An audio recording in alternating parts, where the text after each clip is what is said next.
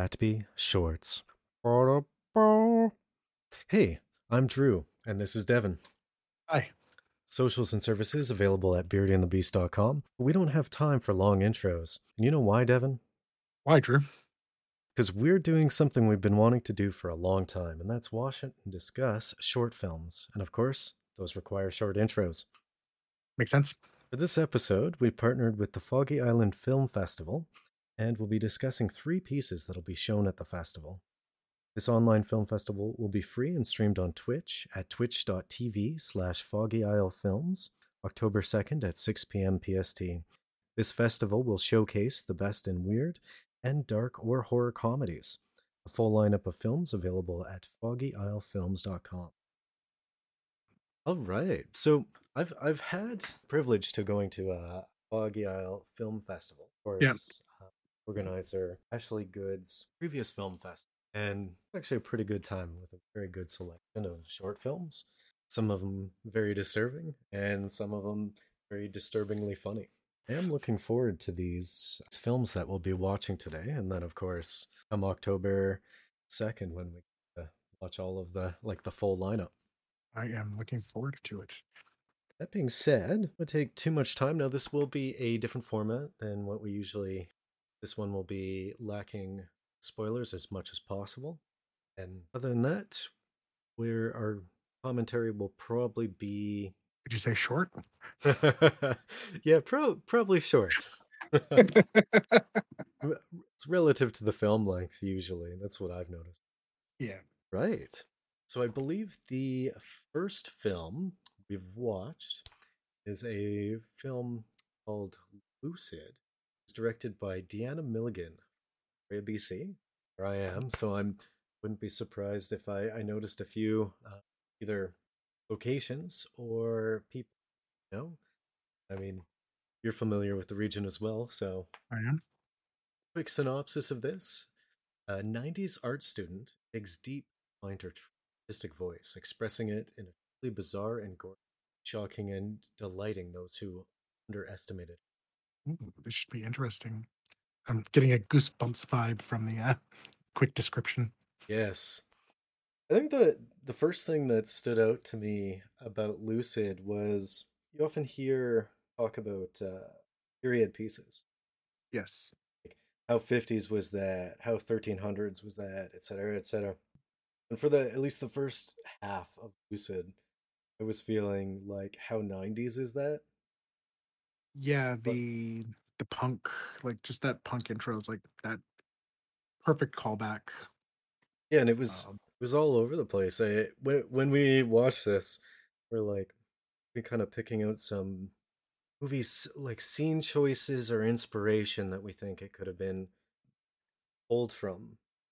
And I was thinking like there's some feeling of Requiem or even Darko. yeah. Yeah, it was shot really well. I was captivated through it. I think the shot choices, like I said, those just the way the close-ups were, I was super engaged with how that was done, and it did really well at building up the tension. I think so. What I liked about that tension is it didn't hold it taut for the entire thing. It had this ability, this piece, it had this ability to get it nice and taut, get you wondering where it's going, and then give you like a good guffaw or a chuckle. Like Yeah, the dark humor littered throughout this piece had just excellent timing. yeah, I agree completely. It was never nothing felt out of place. I think uh, it's amazing what just some small indie developers can do. It looked amazing. The tone felt right to me. Definitely wasn't as goosebumpsy as I thought it would be from the base description. Yeah, but I mean those like synopses always have Yeah, that kind of like uh, goosebumps back cover kind of feel. yeah, but it did leave me with some goosebumps. Hey, I this this had a lot of there was a lot thrown into this, but it didn't feel jumbled. Mhm. One of the things I kind of thought is it had a feeling of going between like the coming of age 90s flicks, and it Yeah. would shoot back and forth to like, oh, now I'm kind of in this experience that's much like a drug addled 90s flick. Yes. And then now I'm into that like 90s drama, and it kind of like back and forth. Like it was dedicated, it knew what it was, and it pulled it off well. Yes. I agree completely. Yeah, I never felt confused. It knew exactly what it was wanting to be. And you Mhm. said it hit those beats very well. It felt, it had that 90s punk and kind of that entering a school atmosphere to that drug addled type thing. Train Spotting would be another example that comes to mind in that Mm. era, right? So Train Spotting, Requiem, Donnie Darko feels it captured it very well. Yeah, Yeah, I would. when we were watching this, you at one point, not to give the spoilers away, what was it you had said? Oh yeah, I went to an art school, and that's not even like this doesn't surprise me at all. Yeah, Let's just say there was a level of pretentiousness that was well criticized via this piece, and yes, I definitely appreciated it. yeah, There was definitely kind of it kind of made me relive a teenage stick it to the man kind of attitude I used to yeah, yeah, have. yeah. No, I agree. Yeah, um, uh, that was pretty awesome. and Uh, overall, I don't think anyone who's Fate of Heart, it's a bit bloody, but not overly gory like that. Definitely comedic. Just the right amount of B horror in the bit that is bloody. Yeah, without being cheesy or campy. I like that. Yeah,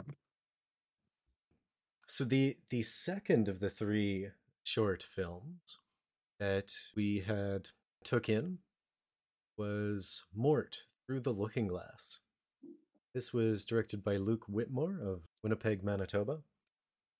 Unfortunately, I'm not very familiar with Manitoba, except the time drove through it to get to a ska festival in yep. Wisconsin. I spent Uh, a few days in downtown Winnipeg. That's about it. hmm. So this film is about an unemployed office worker during the COVID-19 pandemic. Takes some much needed time to reflect while reinventing the perfect work. Is a glorious, hilarious take into just someone going a little off with all of the self isolation that's happened. Uh, nice one man show. I was laughing throughout. I I don't want to give away too much, of course, no spoilers, but there was definitely a moment in this that was kind of peak entertainment for me. We plainly tell that this person is going a little bit off from the isolation, but even so, his giant, well thought out monologue just ends up being a kind of a you suck moment Yeah, when he's in this place that he is. I was grinning throughout Mort through the looking glass. yeah. uh, Um, yeah, didn't know what to expect with it, but the title suits it well. yeah. One thing that I find amazing about that one is, or one thing I found amazing about this piece is it took me like three quarters of it to go, wait a minute, it's just a one person crew. Yeah, And I think total there was four people who worked on it. yeah, yeah, I think that's what looked like in the credits. So But is near I could figure it was mostly this guy. Shots, angles, lighting, and kind of gives me some obvious projection from the filmmaker as to what's going on in life, kind of embedded in this piece. yeah, I mean, I might be way off and insulting a person, and I feel bad if I do, but I, I oh I think it captured the feelings a lot of people have had over the last way too long. yeah, for sure, I definitely feel that. course, this one was a bit of a shorter piece, so there's not too much that we can say without giving away too much of the film. Um, I laughed. I laughed a lot. It hit the right spots. It's one of the things that I like about the quality of films that ends up getting shown at Foggy Island.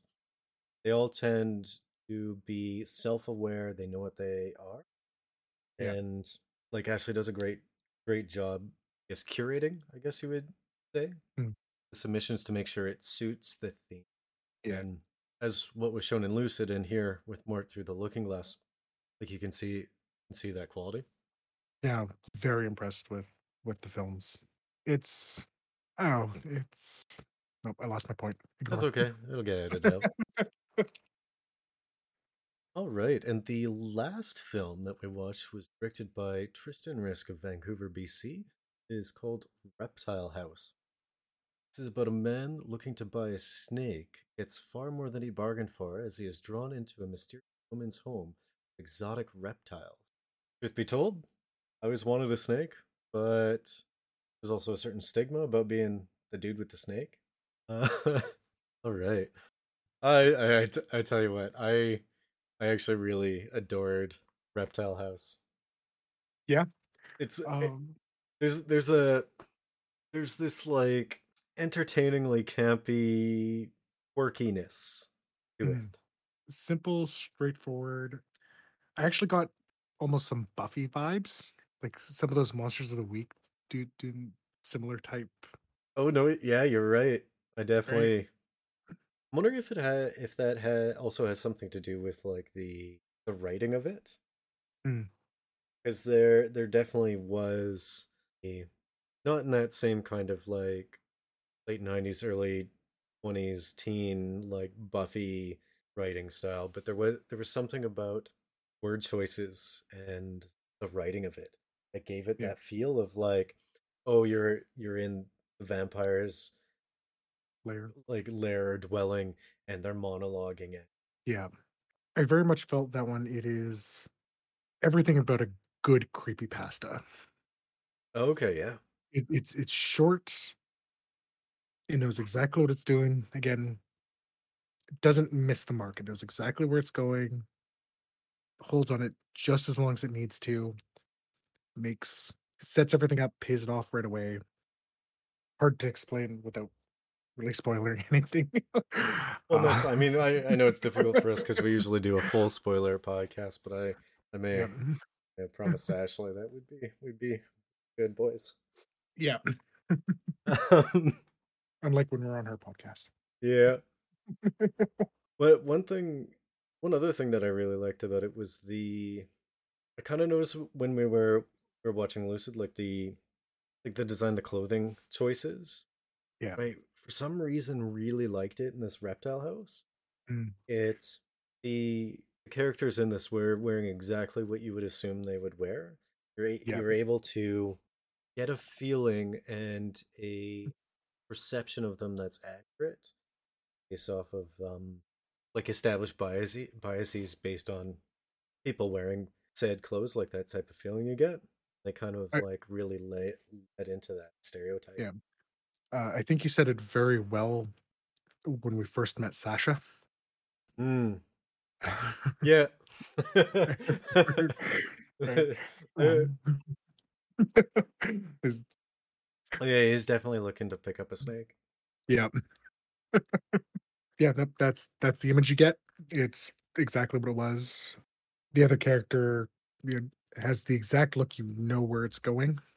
Like you said, just the costume's done really well with it, and the acting's done really well too with it. So I enjoyed it.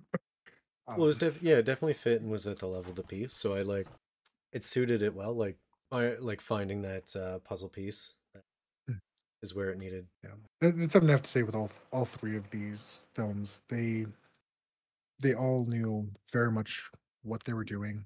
I was never taken out of it. In fact, every one of these pieces drew me in their own way very well. Well, that's what I like to accentuate that based on something that was mentioned within Lucid. I wasn't thinking about what I ate for breakfast or what I'm doing later or what I'm doing 20 minutes from now is actually fully wrapped within these films. I feel Yeah. bad for using that terminology for reasons that you'll know when you watch Lucid. Yeah. Well, this has been a special extended version of Bat Bay Shorts, socials and services at beardyandthebeast.com. Foggy Isle Film Festival, October 2nd, 6 p.m. PST, twitch.tv Foggy Isle Films, with a full list and schedule at foggyislefilms.com. We look forward to seeing you all there, as we're likely to be Yeah.